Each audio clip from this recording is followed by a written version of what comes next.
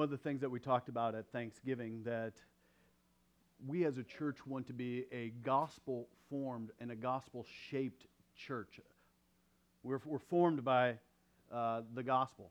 Everything that we do, we say, is to be done in a way that communicates something that has been done internally and now is affecting us externally. And so I want us to be intentionally, especially during this season, to be storytelling as well.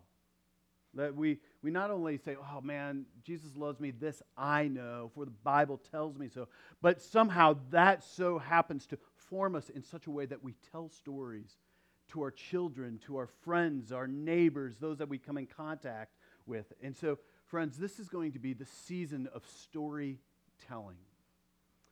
This morning, we are going to be telling a story.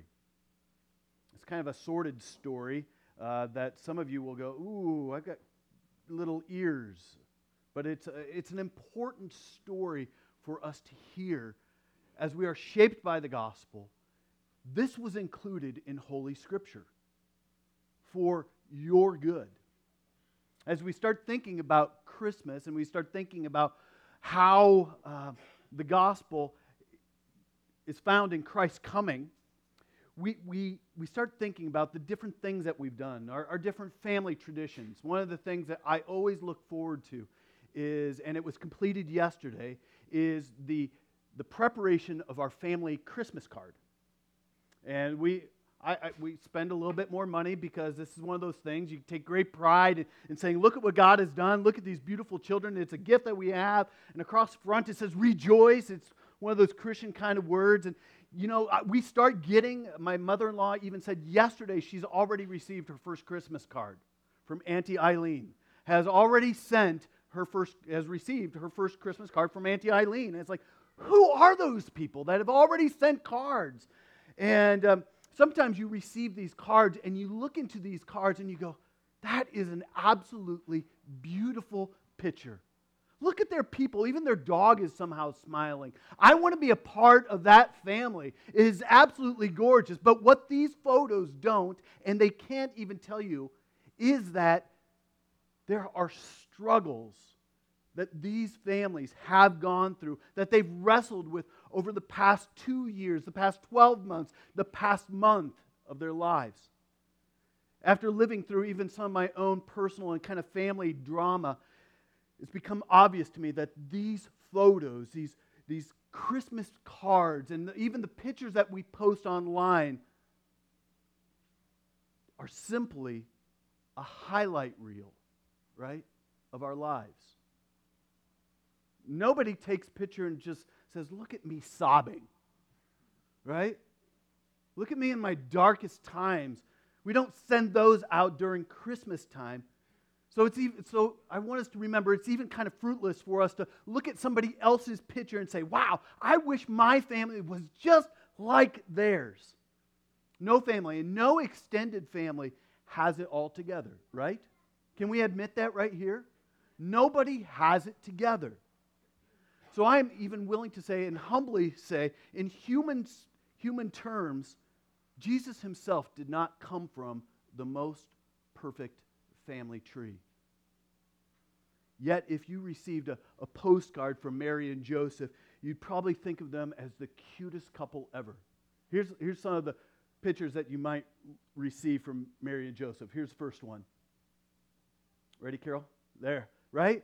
That would be one. The light is just kind of beaming in, and it's really gorgeous. Or the next one, everybody's kind of standing around, oohing and awing. You know, Rembrandt did a great job. Look at that. Next one, the cave. Man, how did they get that light coming into the cave in such a perfect kind of way? Or if you are a hipster, you might be sending out this kind of one. Have you seen this one online? Right? Well, please notice the stable. What's on top of the stable? Solar panels. Right. So here's a little bit closer look into their lives. The picture they might see, you know. Selfie in Starbucks, you know. And then the next one, you got to have the wise man with the Amazon boxes. And lastly, you got to have the shepherd, right? With 100% Angus and a lamb that is really well taken care of by its own knitted sweater. But the reality is, if you go through kind of the ancestry.com of Matthew's gospel, you are going to see something totally different. It's not going to be this pretty kind of picture.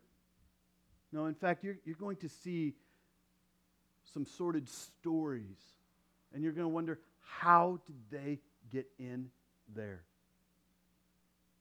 And so, stand with me, and we're going to read Matthew chapter 1, 1 through 17. Matthew's version of a Hallmark card. The book of the genealogy of Jesus Christ, the son of David, the son of Abraham. Abraham was the father of Isaac, and Isaac the father of Jacob, and Jacob the father of Judah and his brothers, and Judah the father of Perez, and Zerah by Tamar, and Perez the son of Hezron, and Hezron the father of Ram, and Ram the father of Amminadab, and Amminadab the father of Nahshon, and Nahshon the father of Salom, and Salom the father of Boaz by Rahab, and Boaz the father of Obed by Ruth, and Obed the father of Jesse, and Jesse the father of King David the king. And David was the father of Solomon, the wife of Uriah, and Solomon the father of Rehoboam, and Rehoboam the father of Abijah, and Abijah the father of Asaph, and Asaph the father of Jehoshaphat, Jehoshaphat the father of Joram, and Joram the father of Uzziah, and Uzziah the father of Jotham, and Jotham the father of Ahaz, and Ahaz the father of Hezekiah, and Hezekiah the father of Manasseh, and Manasseh the father of Amos, and Amos the father of Josiah, and Josiah the father of Jehoiah, and his brothers by the time of the departure to Babylon. And after the deportation to Babylon, Jehoiakim the father of Shealtiel, and Shealtiel the father of Zerubbabel, and Zerubbabel the father of Abuad, and Abuad the father of Eliakim, and Eliakim the father of Azor, and Azor the father of Zadok, and Zadok the father of Achim, and Achim the father of Eliud, and Eliud the father of Eleazar, Eleazar the father of Matan, and Matan the father of Jacob, and Jacob the father of Joseph, the husband of Mary, of whom Jesus was born, who is called the Christ. So all the generations from Abraham to David were 14 generations, and from David to the deportation to Babylon, 14 generations, and from the deportation to Babylon to the Christ, 14 generations. This is the word of the Lord. You may be seated. So one of the things that is immediately comes clear is that Jesus comes from a very long line of some seriously messed up people. If some of the lifestyles of the men in this list would, if you knew the stories, it would make your jaw just drop. Have you ever heard of Ahaz? Do a little bit of a search on Ahaz in your spare time. Or what about Rehoboam? Rehoboam single-handedly was able to devastate the whole united Israel. So under his reign, he devastated all of united Israel, and it became two separate groups. In fact, I think it was the angel who spoke to Joseph when he instructed him to name the child Jesus, because he will save his people from their sins, must have looked backwards and looked at this long line of dysfunctional people in Jesus' tree. The angel was going, thank God he's coming, because look at that. But there's something else that is powerful about this list. We see a revelation of grace found in four very unlikely figures. I'm talking about Tamar, Rahab, Ruth, and Bathsheba. If Matthew had ransacked the entire Old Testament for some improbable candidates, he could not have discovered four more unlikely ancestors in Jesus' tree. Four unlikely people. No Jewish family would have used the stories of Tamar, Rahab, or Bathsheba as role models for their children. No mother would have said, "Ha, you be like Rahab. Oh, daughter, be like Rahab. Oh, Tamar, you know the story. Be like her." No self-respecting Jewish mother or father would have put their child to bed with stories about these women. Perhaps Ruth as being the one example. You know what else becomes clear as we look and read through these lists? There's encouraging hope that no family is too far gone for God to redeem. The fact is, when all is said and done, this long list of broken people ends with who? Jesus. The Christ, the Messiah, the Savior of the world.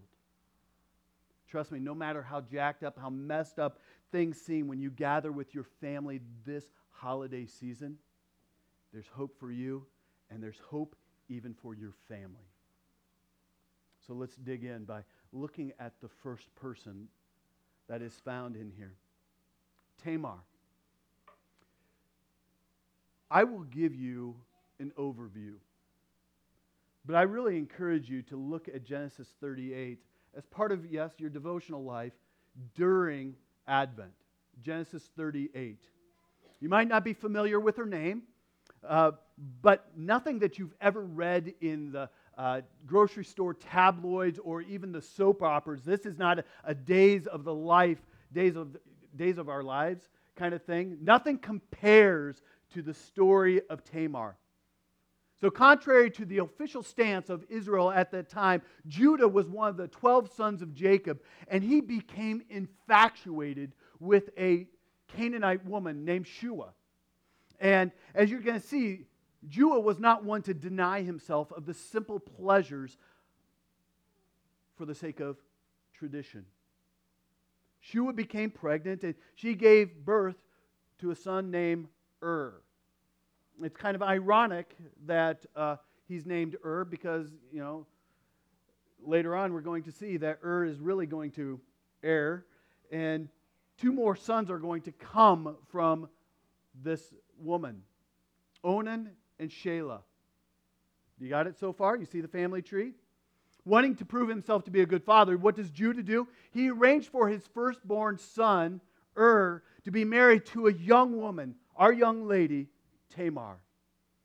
Unfortunately for Tamar, to put it mildly, was a complete jerk. So much so that God killed him. How would you like that?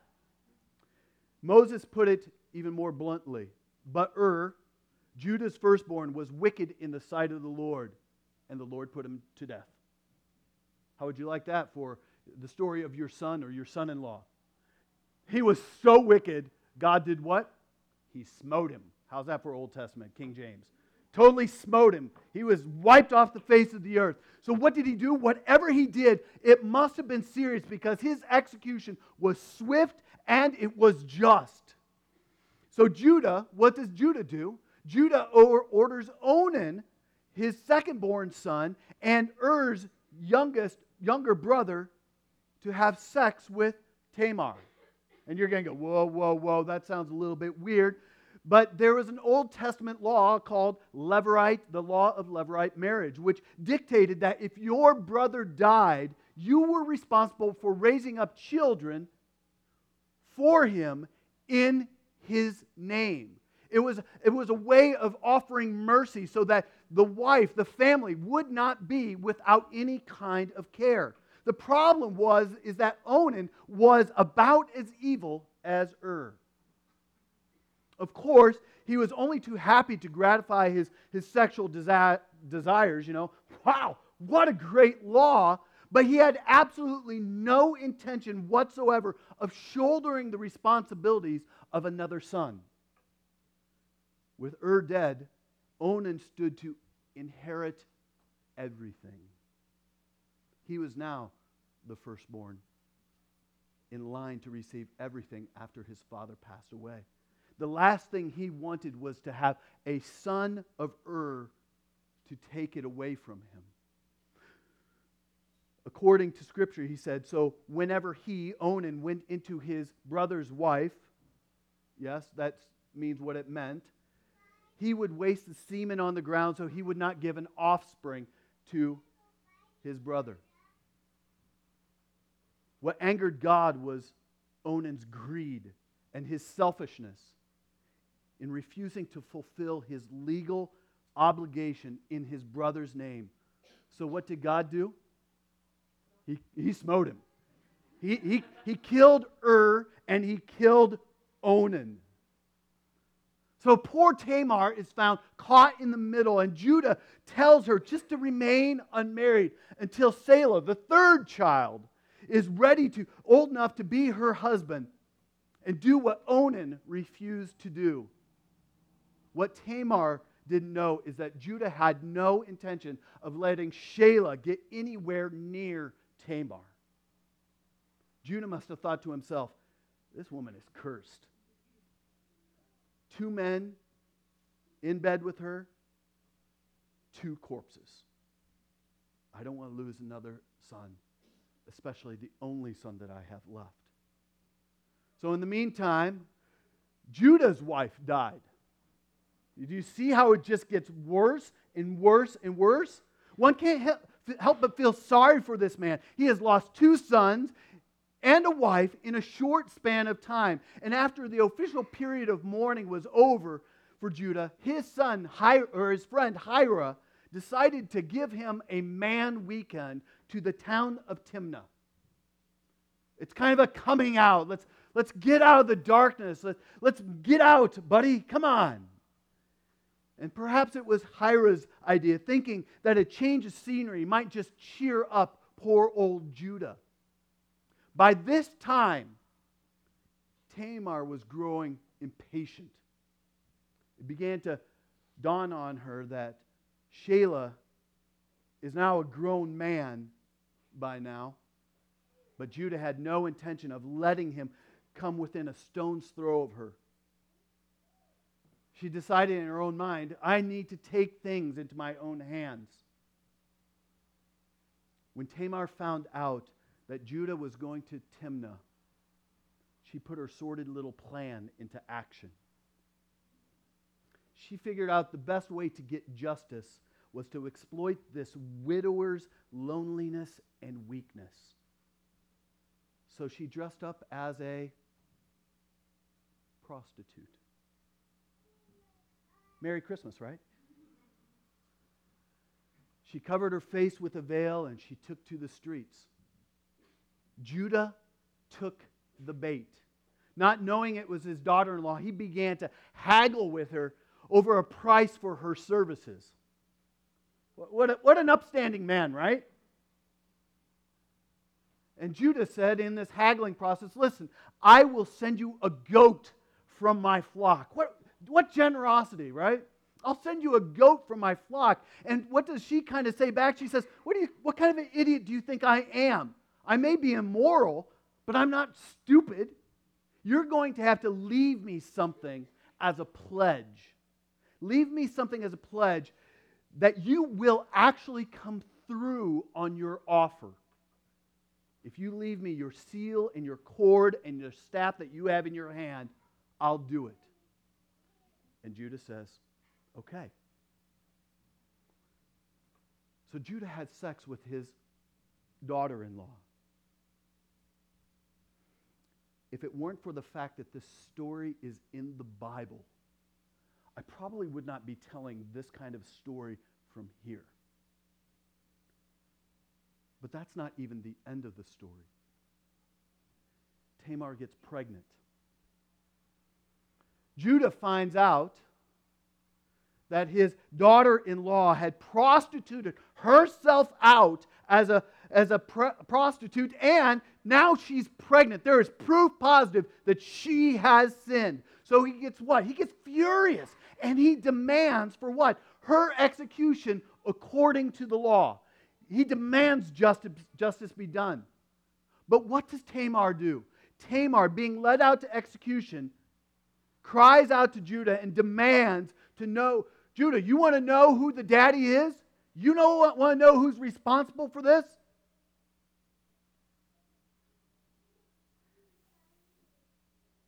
And he says, yes. And she says this, by the man to whom these belong, I am pregnant. Could you imagine the jaw dropping? The heart sinking? Please identify whose these are, the signet, the cord, and the staff. Judah is busted. And he realizes that he is just as guilty as Tamar. And she's allowed to live. In fact, what does Judah even say? He says, she is more righteous than I. She's more righteous than I, since I did not give her my son, Selah. That's the sleazy part of the story, isn't it? Now for the stunning conclusion. Tamar gave birth to 2 boys, twins, whom she named Perez and Zerah. Sound familiar? They should, right? Remember the genealogy found in verse 2 and 3? To Abraham was born Isaac, and to Isaac was born Jacob, and to Jacob, Judah and his brothers, and to Judah was born Perez and Zerah by Tamar. Just stop for a moment and just kind of let this all catch up with you. We love beautiful pictures, right? We love these beautiful kind of Christmas cards and these portraits and these little vignettes of, oh, Jesus away in the manger, asleep on the hay. The cattle are lowing. There's sheep over there. The shepherds are coming in. This is beautiful. There's light beaming in. This is gorgeous. And so what do we have right here? Jesus, according to his human nature, is the direct descendant of this ugly, perverted, sexual encounter between a man and his daughter-in-law. Some of you, this should just cause you to shudder. My father-in-law? And this is the same Tamar that Scripture tells us is the great, 42 great-grandmother of Jesus Christ. How's that for a perfect family tree? There is scandal in the tree.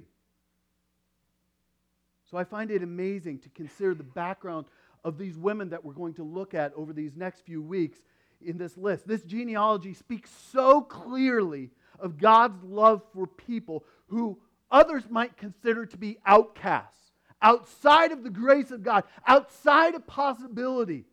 David Turner said in his commentary this: God's grace in Jesus the Messiah reaches beyond Israel to Gentiles, beyond men to women, beyond the self-righteous to sinners.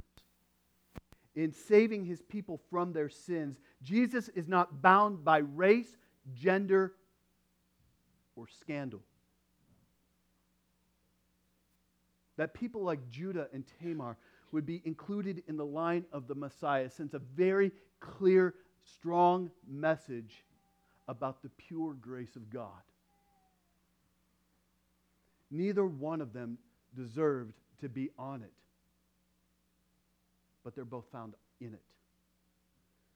Jesus came for the outsider. He is the outcast and is not ashamed to not only identify them, but to be identified with them.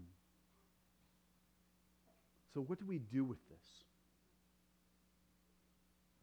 Through Scripture, the Holy Spirit illustrates that Tamar's history is pointing ultimately to Jesus, who is the Savior of sinners. Jesus is the one who deliberately associated with tax collectors who were notorious scandals. In fact, Matthew, who is the author of this gospel, was a notorious tax collector when Jesus called him. Jesus was known as the friend of sinners, prostitutes, and others in Matthew chapter 11. And when the Pharisees, the religious leaders of the day, expressed their disgust with this, what did Jesus say? He said this: "Those who are well have no need for a physician, but those who are sick." And then he added in Matthew chapter 9, "I did not come to call the righteous, but sinners." I came to call the sinners. He did not mean that some were righteous enough to get into the kingdom of heaven by their own. No, rather, he wanted the Pharisees to see that they indeed, the religious leaders were indeed sinners who needed the Savior every but much as the tax collectors of their day. So you may think to yourself, and it's very easy because I could slip into this like that, I'm not as sinful as a prostitute. I'm not that kind of a swindler like the tax collector. I'm not like that. I might have my faults, but I'm not a terrible sinner. Be careful. That mistake is the mistake of the Pharisees. Their self-righteousness caused them to reject the Savior whom God had sent. The angel who told Joseph that Mary had conceived a son and that you should call his name Jesus, for he will save their people from their sins, is saying, listen, wake up. This Savior is for you. To benefit from the reason that Jesus came, we must recognize in the first place that we have sinned against a holy God, and that all of our good deeds, you put them all together, all your best things, it will not atone for your sins. You need a Savior, and that Savior is Jesus Christ. And here's the thing. Most of us, I'd say all of us, want to conceal the more disgraceful events and the more disgraceful people in our lives, don't we? We want to, let's not talk about that. Let's not talk about her. Let's not talk about him. Those are disgraceful, and it's just filthy. It's a mess. It's dirty, and I don't know what to do with it. Let's just kind of sugarcoat it. Put some powdered sugar on it and it'll all taste fine.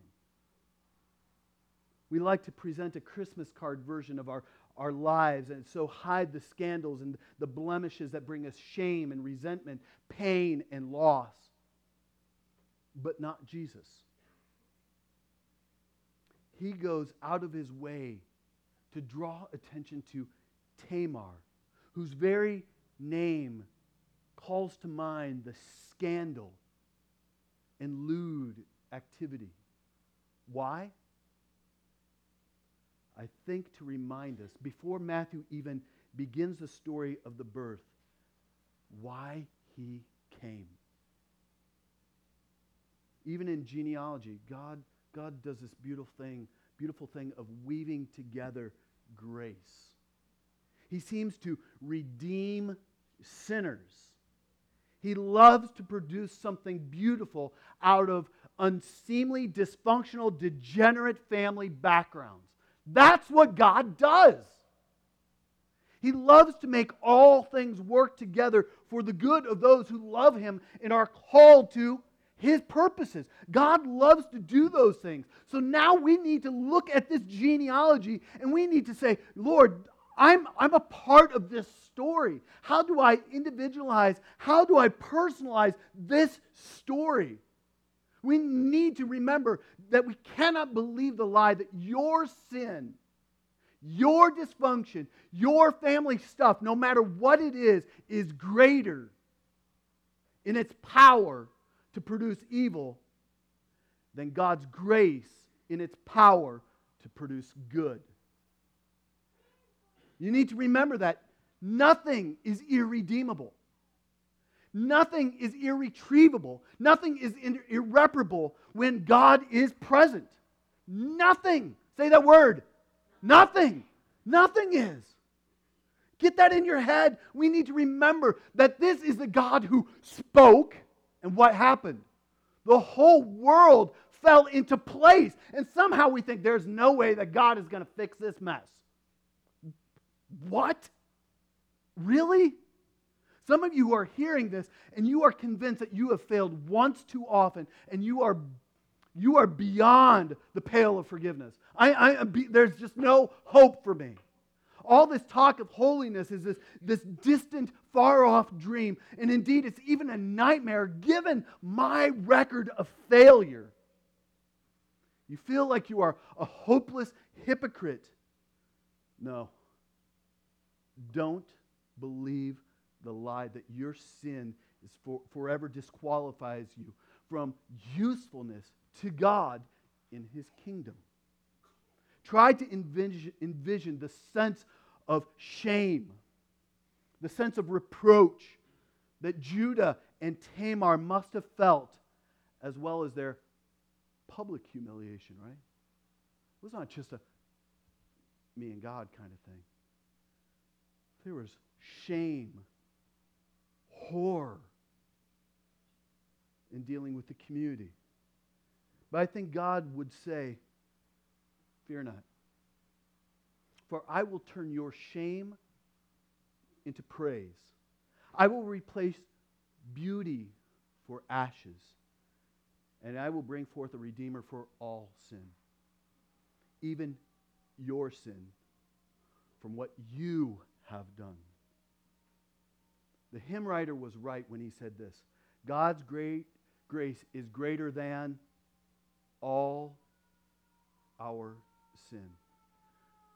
His grace, remember this, His grace is greater than all your sin. But as we talked about last week or whatever it was, do we sin so that grace may abound? No, by no means. We don't. But His grace is greater than all your sins. So what are some lessons that we can learn from this? Here's the first one. God's plans are bigger than your mistakes. And aren't you grateful for that? We know how the story ends. How did Tamar assess her own life? I'm guessing that she assessed her life as a huge tragedy, right? There was all kinds of disappointment. There was betrayal. And her life is not what she planned it to be, right? So many of us, I've heard that in counseling and conversation. This is not how I planned it to be. This is not what I wanted it to be like. Welcome to the story, right? But what she did produce a son that turned out all right.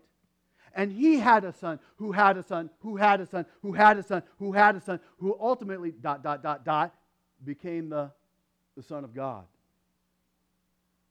You see, I don't think you can assess your life on your lifespan. We're pretty good at that, right? What I love about Bible genealogies is this. If you zoom out and take a 42-generation approach, something changes. Sometimes we get so embroiled in the minute, the circumstantial details of our lives, and we just feel like our lives aren't what we want them to be, and what we need is a bit more of an eternal perspective. Pull back. I know it sometimes in the moment it doesn't really help right there. Man, but I just want to know, is this going to matter? Is God going to forgive? Is this going to change anything? Sometimes we need to just pull back and say, God, you've got an eternal perspective on my life. And I know that you work all things for the good of those who love Him. I know you do that. You see, God's plans are bigger than your mistakes. Your sexual sins, your financial sins, your relational sins, or whatever they are. And sometimes I think we reduce God to the size of our biggest failure. But He's bigger than that, friends. The second thing that we can learn is this. It's not who goes before you. It's who you leave behind. I think some of us read stories like this and we can identify with them because we've come from dysfunctional families and dysfunctional situations. Raise your hand if it's true of you. Dysfunction, yeah. Welcome to the family. And at Christmas, a lot of us go back to those situations. We go back to those dysfunctional families and situations where it all brings that stuff back, right? And the truth is, some of you are here and you wonder if you are destined to make the exact same decisions that mom made. The exact same decisions that dad made. Am I going to be like my family? Am I going to be like that? I don't want to be like that. And you wonder if you've inherited all of their genes. And you ask, am I going to mess up in the same way that my family has messed up? Friends, be encouraged. Your mom is not you. I should get an amen right there. Your dad is not you. You are not them. You are a unique individual, and you don't have to make the same mistakes. You are a new creation in Christ Jesus. The old is gone, the new has come. You can, with the grace of God and with the help of God, leave a magnificent legacy with Christ's help. You can. Here's the third thing that we can walk away with. Look at Grandma Tamar. She's a part of the Messiah's genealogy. And so are you. It's not found here in Matthew chapter 1 through 17, is it? But if you have put your faith in Christ, then according to Galatians chapter 3, you are a child of Abraham. You have been grafted into this genealogy, and his church is your family. It's your messed up family, but it's your family. We are all sinners, and yet John writes in chapter 1 of his gospel, John chapter 1 verse 12, but to all who did receive him, who believed in his name, he gave the right to become children of God. That's good news if you think about it. You have been engrafted into this family. You are part of Christ's family. You've been cut in, you've been wedged in, you've been taped up, and now you are part of this family tree. You can't imagine, friends, how important, and this sounds weird, you can't imagine how important you are to God's family. But some of you need to hear that. You are important. That's not diminishing Christ or God's work. You are part of this family. And every member, if you think about the gifts and the talents, and that we're all being built up into this spiritual family, we are critical parts of this family. You have divine genes with Christ as your brother. What amazing news. What good news this is. Tamar is a beautiful old covenant illustration of what God would later say to Peter when clarifying the grace that was going to be extended to all people. What God has made clean, do not call common. And that's His word for you and for me this morning. The amazing good news of Christmas is that Jesus came for the notoriously unclean people. He came for ill-deserving sinners like you and me. People with disgraceful pasts who believe in his name, and he came to call them clean. Friends, this is the good news. And this good news is for you today. But this good news is not to be hoarded. Hear that. It's easy to come here dressed in our reds and greens and light Advent candles and sing the first Noel around and kind of strum the guitar and have a tearful moment remembering our corn that we put into bottles and, all those other kind of things that we do for our family traditions and keep it close to home and really nice and neat. But friends, this is the good news that Christ Jesus came into the world to save sinners like you. But the world needs to hear this good news. The challenge is if this gospel is for notorious, messed up, ill-deserving people who are in dire need of grace, who better to bring that good news than those who have been saved by grace? Amen? So friends, I don't want to put this challenge out there and put a number to it, but this church should be full.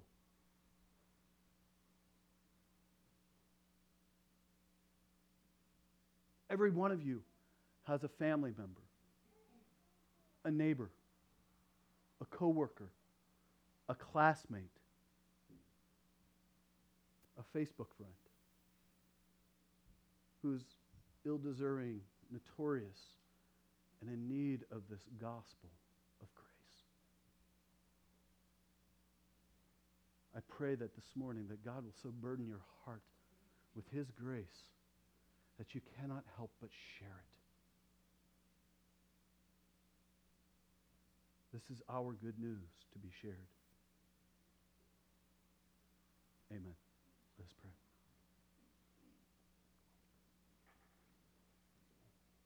Father God, this is good news. And Lord, I pray that by your Spirit you will so impress it into our hearts that Christ came for the notorious tax collector, the woman who prostitutes herself, and for the self-righteous. Lord, I pray that we will find ourselves in the midst of this story and that we will know that we have been saved by grace through faith in Christ. But I pray, Lord, that it will compel us to share with the notorious sinner, the prostitute, the swindler, the self-righteous. And we pray, Lord, for gospel seeds this week to be planted in what the world might think are in unseemly places, in unseemly lives.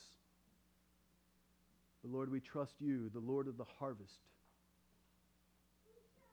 that you will give life, that you will bring new life, and we will see new births take place, spiritual births here, right before our eyes. So Lord, we pray that your Spirit would make it so. And we pray that you will find us ready, willing, and able to share it wherever we go. And we pray this in the name of Jesus. Amen.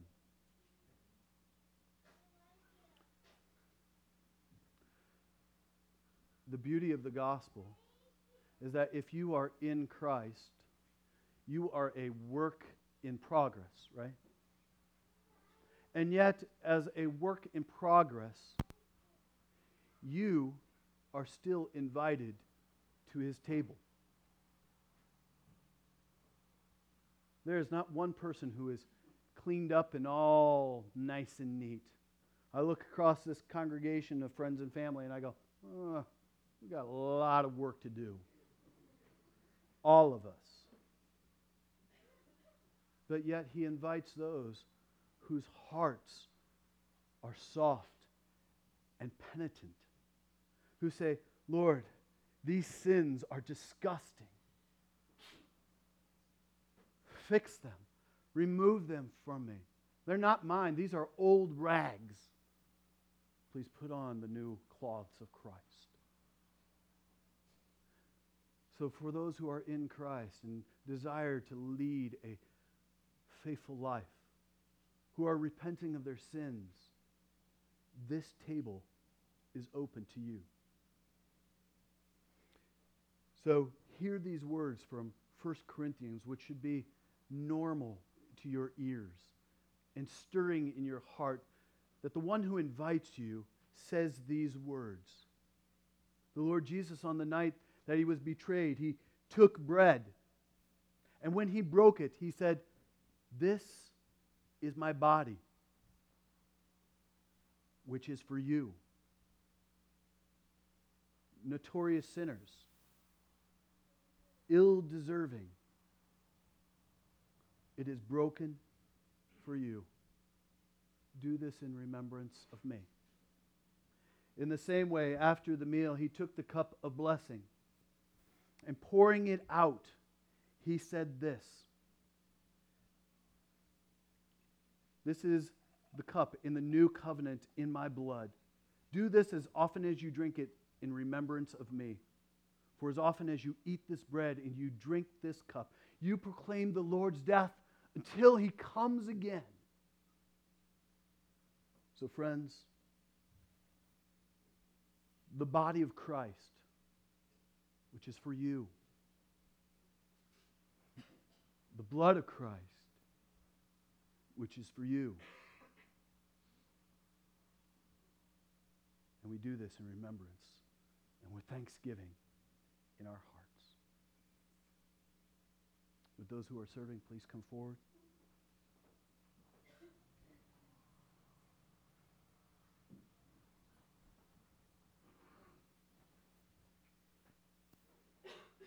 Take a moment, examine yourselves. May the weight of your sin be heavy, but also know that the wings of grace fly high for those who seek his forgiveness. Come, for all things are ready.